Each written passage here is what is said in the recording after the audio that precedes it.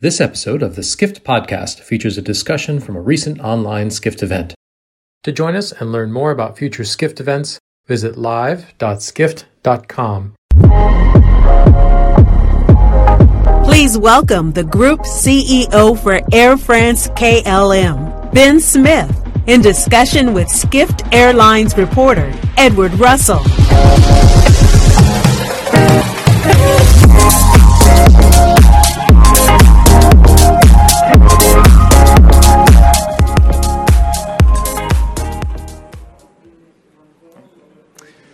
Hey, Ben. Thank you for joining us at the Skift Global Forum today. How are you? I'm doing great, thanks. You? Doing well, thank you. We're sorry that you couldn't make it to New York for this. It does seem like in a few weeks you could have made it with the news that the U.S. is easing travel restrictions. Yeah, you're just a little bit off the timetable. And I see the empty chair there. It's too bad. But anyway, at least we've got some modern technology that is not as good, which is great because that means some of our clients hopefully will feel the same way. For sure. Now, when you heard the news on Monday, did you celebrate? Did you pop some bubbly or something? Oh, it was a big surprise. So I think it was a little bit of a pleasant shock to receive that news. We were expecting, or we were hoping that this type of announcement would have come out earlier in the summer. We had strong indications that perhaps in early July, or when the German Chancellor went to visit the United States, that those could have been opportune times for this type of announcement. And then when it kept going and going and going without any announcement, we were getting a little worried this was going to go into next year, and perhaps the midterm elections would have had an impact. So at the end of the day, it was a great surprise, and we're all extremely happy. Oh, I bet you are. Air France-KLM, you make, is it 40% of your long-haul revenue comes from U.S. routes? It's a big part of your business. Yeah, it's our largest market. We had up to 64 flights a day in 2019, and that dropped as low as we had at a very low point. We probably had about 4 flights, maybe 6 flights a day. All of them carrying cargo. Then it's gradually ramped up, but we're still far away from our peak, and we're hoping to get back to 2019 level as quickly as possible. Well, that's the good news. I mean, some airlines have already started reporting an uptick in bookings for this fall and the winter holidays since the news. Are you seeing anything similar there at Air France? Yeah, I think like all carriers, when borders open and the restrictions for entry or for departing the country do ease, you do see an uptick very quickly. We saw that in Europe this summer. When borders restrictions were lifted, we saw a huge surge in bookings. And it's a bit early for the US, but already we're seeing obviously demand levels go up, particularly for Christmas holiday period. But I would wait a couple of days for me to definitively be able to tell you like what percentage of increase that we've seen. But for sure, I mean, there's people who've been waiting 18 months to either see their clients or their colleagues or see family members, that type of thing. So yeah, we definitely expect that. And I mean, I guess I could ask you a question. Do you have European friends that will come see you, or colleagues that will come see you now that this has been lifted? I guess I would guess that your answer would be yes, but you tell me otherwise. No, for sure. I definitely have a number of friends that have been putting off trips to come visit. It was quite a shame this summer. I was able to make it to Europe myself, but no one could come this way to meet me back. So I think it's welcome news to a lot of people. One of the interesting things as we look next year is a lot of people are thinking there's going to be a surge in this pent-up demand that we've all heard of on the transatlantic. Cowen, their airline analyst, Helene Becker, called it a jailbreak next summer. Do you think we're going to see something along those lines next summer, just a surge of travel across the Atlantic? I believe so. As an example, this past summer, so a few months ago, our offering, the number of flights and capacity that we had between France and Greece was actually higher than what we had in August of 2019. Destinations that were open, there is this huge pent-up demand for leisure travel, and destinations where there was big business demand we did see a big surge. Now, is that temporary because there was pent-up demand for 18 months? Will that be sustainable over the short, medium term? To be seen, but definitely in the beginning, this is excellent, very good news for us and a very positive signal. For sure. Now with the U.S. opening, where else are you looking to ease travel restrictions? What's the next market that for the group is important that reopens? Well, Europe is I would say, is in reasonably good in a good position for us. There are a few markets that still a little bit cumbersome, and there's some specific rules in place which don't make it so easy for customers. For us, Africa has been relatively resilient, even though there are heavy restrictions in place. Our clients seem to put up with those restrictions and find ways to make the trips work. One of the big, I'd say, worries of customers is if rules change while they're at the destination, and it would cause them problems in getting back home. So with the U.S. now open, that's great. We had Canada that opened a few weeks before. That was a big improvement for us, and something that I think gave us a good indication of how a long-haul market that's been closed for so long, how customers would react, and we're hoping we get the same thing in the U.S. because Canada was very positive. But South America is a challenge. We have a lot of restrictions in place in South America, and Asia, of course, is the most difficult. So with Europe, good shape. Africa, resilient. Now North America is fully open. Our two big markets that we're hoping to see some improvement in the future would be South America and Asia. I think Asia, our expectations are quite conservative, but we'll see how things go over the next few months. For sure. I mean, that's generally what I'm hearing is Asia is going to be behind most other markets in reopening. It's just the no COVID policies in many countries is proving. It seems like it's proving difficult to unravel, but we'll have to watch that space. I was just reading a couple of hours ago that one of the Australian ministers in the government made a clear, definitive statement that the Australian borders would be open before the Christmas period at the end of December, very clear.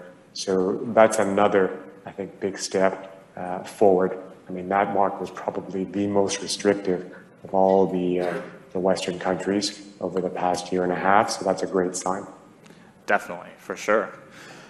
So looking at the fall, staying with an outlook, the U.S. carriers here were looking forward to a strong fall with business travel returning. Then the Delta variant took an impact, took a bite out of that and really has slowed things down. But I'm starting to hear a different story in Europe. What is your outlook for the fall? Are things looking better there? Have you seen a Delta variant slowdown there? Well, one thing that we've seen since the beginning of this pandemic are booking patterns, booking trends. A lot of our customers are booking much closer in. Some markets where we would have had a lot of bookings, say 3, 4, 5 months out, now maybe just a few weeks or a month out. So to give you a view on where we're going to be in November or December, I can't give you the answer with clarity that I would have liked to have given you. We do expect in some markets for there to be a reduction of what we had in the summer because a big portion of our customers were flying for leisure purposes in the summer. And then obviously the U.S. will see a big increase, that's obvious. But business traffic, it's a bit early to see what levels that'll be at. I mean, we are definitely not expecting levels to be at 2019 for Q4. However, we are expecting them to be better than 2020. So, where will the numbers come in between that? I certainly hope they're better than 2020 with all the progress on vaccines and stuff. So with the Delta variant, I think the standard that we're hoping becomes universal is if you are double vaccinated with some type of a vaccine passport that hopefully will become universally recognized, and then in countries that want an extra level of clarity and certainty, perhaps there's a PCR test required as well. If that can be the extent of what's required to enter a country, and that's uniform and universal across the world, that would be great. Keep it simple for everybody. Definitely. So you mentioned vaccines. It's been a popular thing in the media right now to talk about vaccine mandates for companies and even to some degree travelers. What is your view about vaccine mandates for flying, for travel, for your cruise? Well, I think where we've seen these mandates come in, look, nobody likes to be mandated to do anything, but these vaccines have proven to obviously offer a lot of protection, a significant amount of protection to this virus, and it's only protection to yourself, but also to people around you. And if you're flying in an enclosed area, despite the fantastic air circulation flows we have in the airplane, I think it gives a lot of people comfort if you've been tested or not tested, but if you have the proof of vaccine you're getting on, it's probably going to be then one of the most safest areas, enclosed areas to be located in. So, our position on mandates, look, it's a controversial one. We don't, I don't think we come out with a unique position in the countries in which we have significant operations, so the Netherlands and in France. We see that in certain countries, some companies, some other airlines have mandated it, but it's not something we're doing at either KLM or at Air France at this moment. Definitely. Now, this is a question that's bugged me as we've been hearing about all these mandates. Do you think there will be any business impact between mandating or not mandating a vaccine for cruise? Do you think travelers really care in the end whether there's a mandate in place? I think where we sit today is customers, from what I see and what I hear, is the vaccine passport, if it can be recognized as a universal proof that you are either free of the virus or you have a lot of protection, that gives a lot of people comfort. The fact that you wear a mask on board is an extra level of protection. So the combination of a vaccine and a mask, I think, is great. Or if you've had the virus in the past. But from a mandate perspective, I think people are much more comfortable if the majority, if not all, the people on board have been vaccinated. I mean, that's normal. Definitely. No, it's definitely nice to know when people are vaccinated in the room that you're in. Shifting gears a bit, you kicked off a massive transformation plan for Air France-KLM in 2019. The goal is to streamline operations, the fleet, boost revenues, really a plan for the group going forward.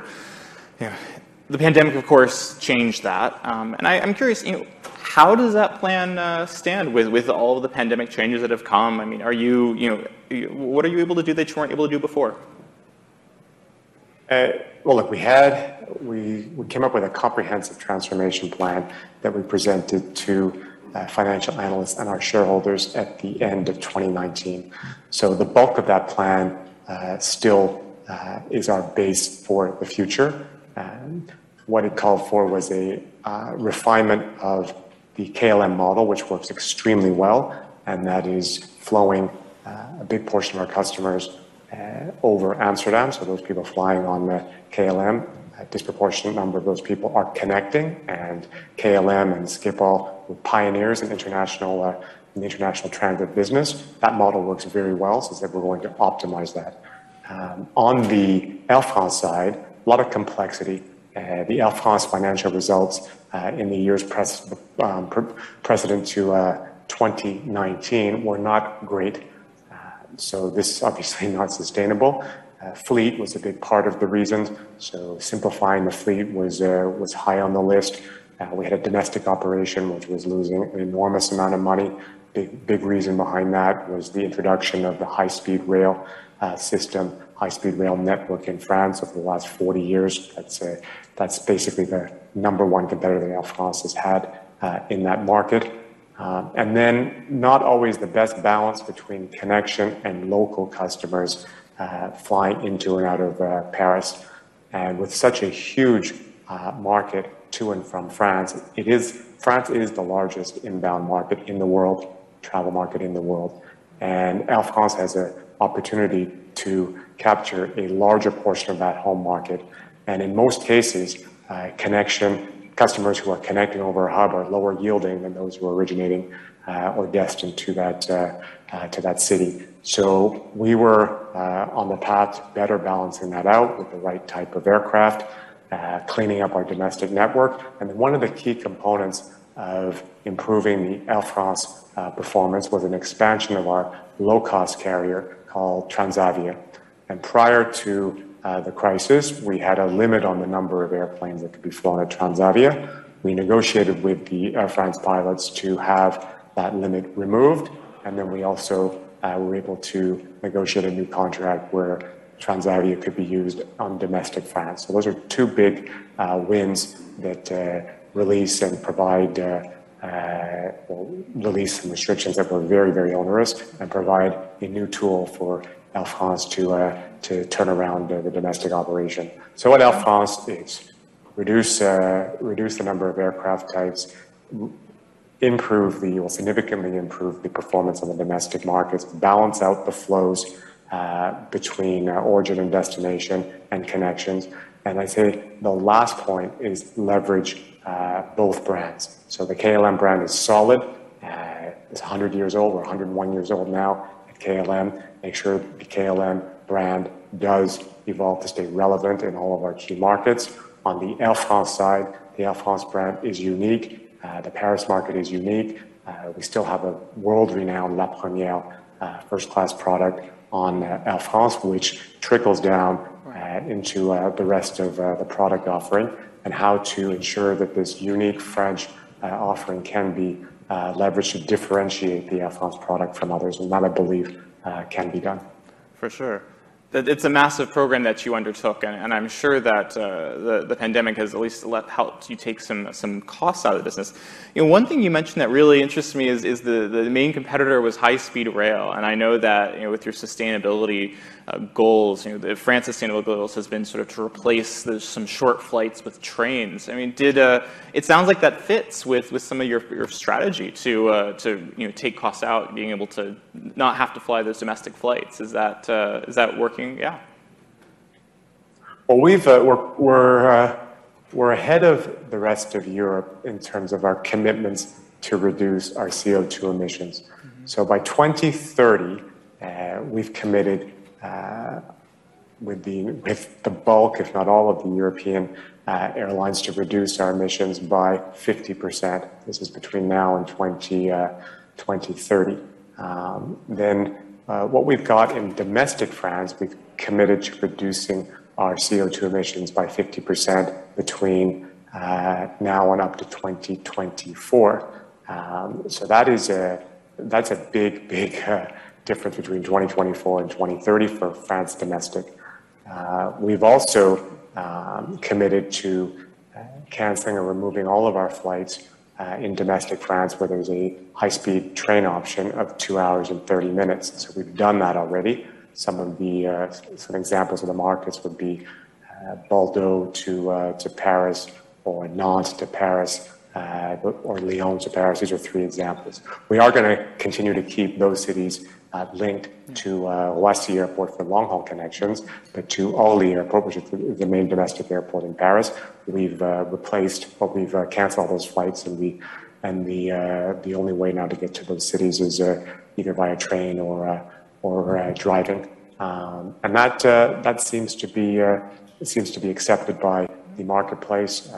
It's a big change for us, but we have made some strong commitments, and of course we're going to live up to them. No, that's fantastic. We're running low on time, but I did want to ask you a bit about the group's sustainability plans. You mentioned 2030 is a big target for you. You have net zero emissions by 2050 as a goal, including sustainable aviation fuels, more efficient aircraft, a lot of things. What I was wondering, or you could maybe leave us with, is what is the most interesting part of Air France-KLM's climate goals that you're excited about? Is it electric vertical takeoff and landing aircraft, or sustainable fuels? What excites you? Well, I think all of that. What is totally in our control from an Air France-KLM perspective is the decision on what aircraft we're going to fly, which aircraft we replace, and at what speed. That is under our full control.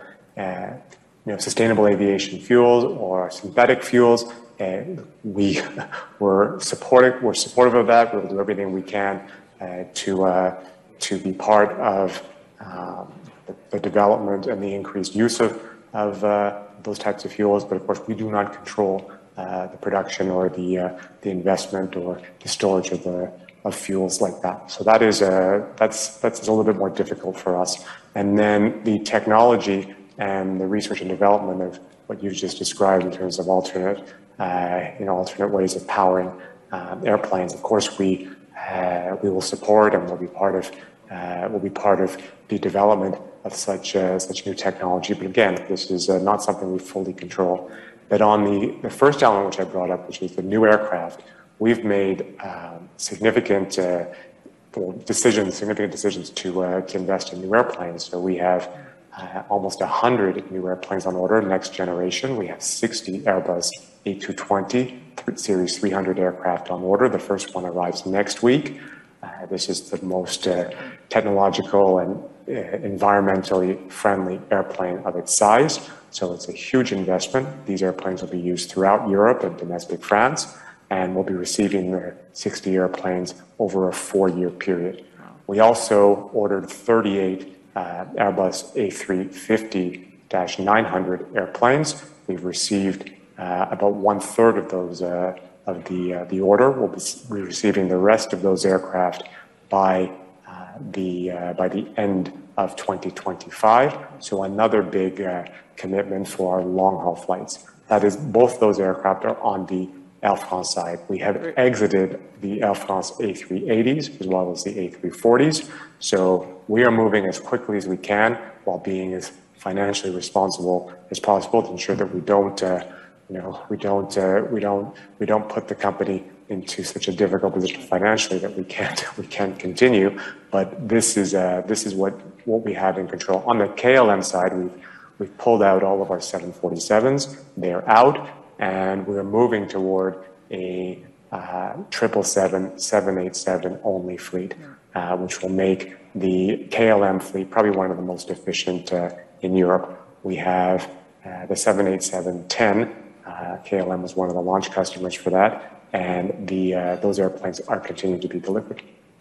Well, that's really exciting. Especially congratulations on the first A220. That's I've flown it a few times myself, and it's a great plane. But that's a lot of exciting fleet plans. As an av geek, I look forward to seeing some of those planes flying. Well, Ben, I wanted to say thank you so much for joining us today. Unfortunately, our time is up.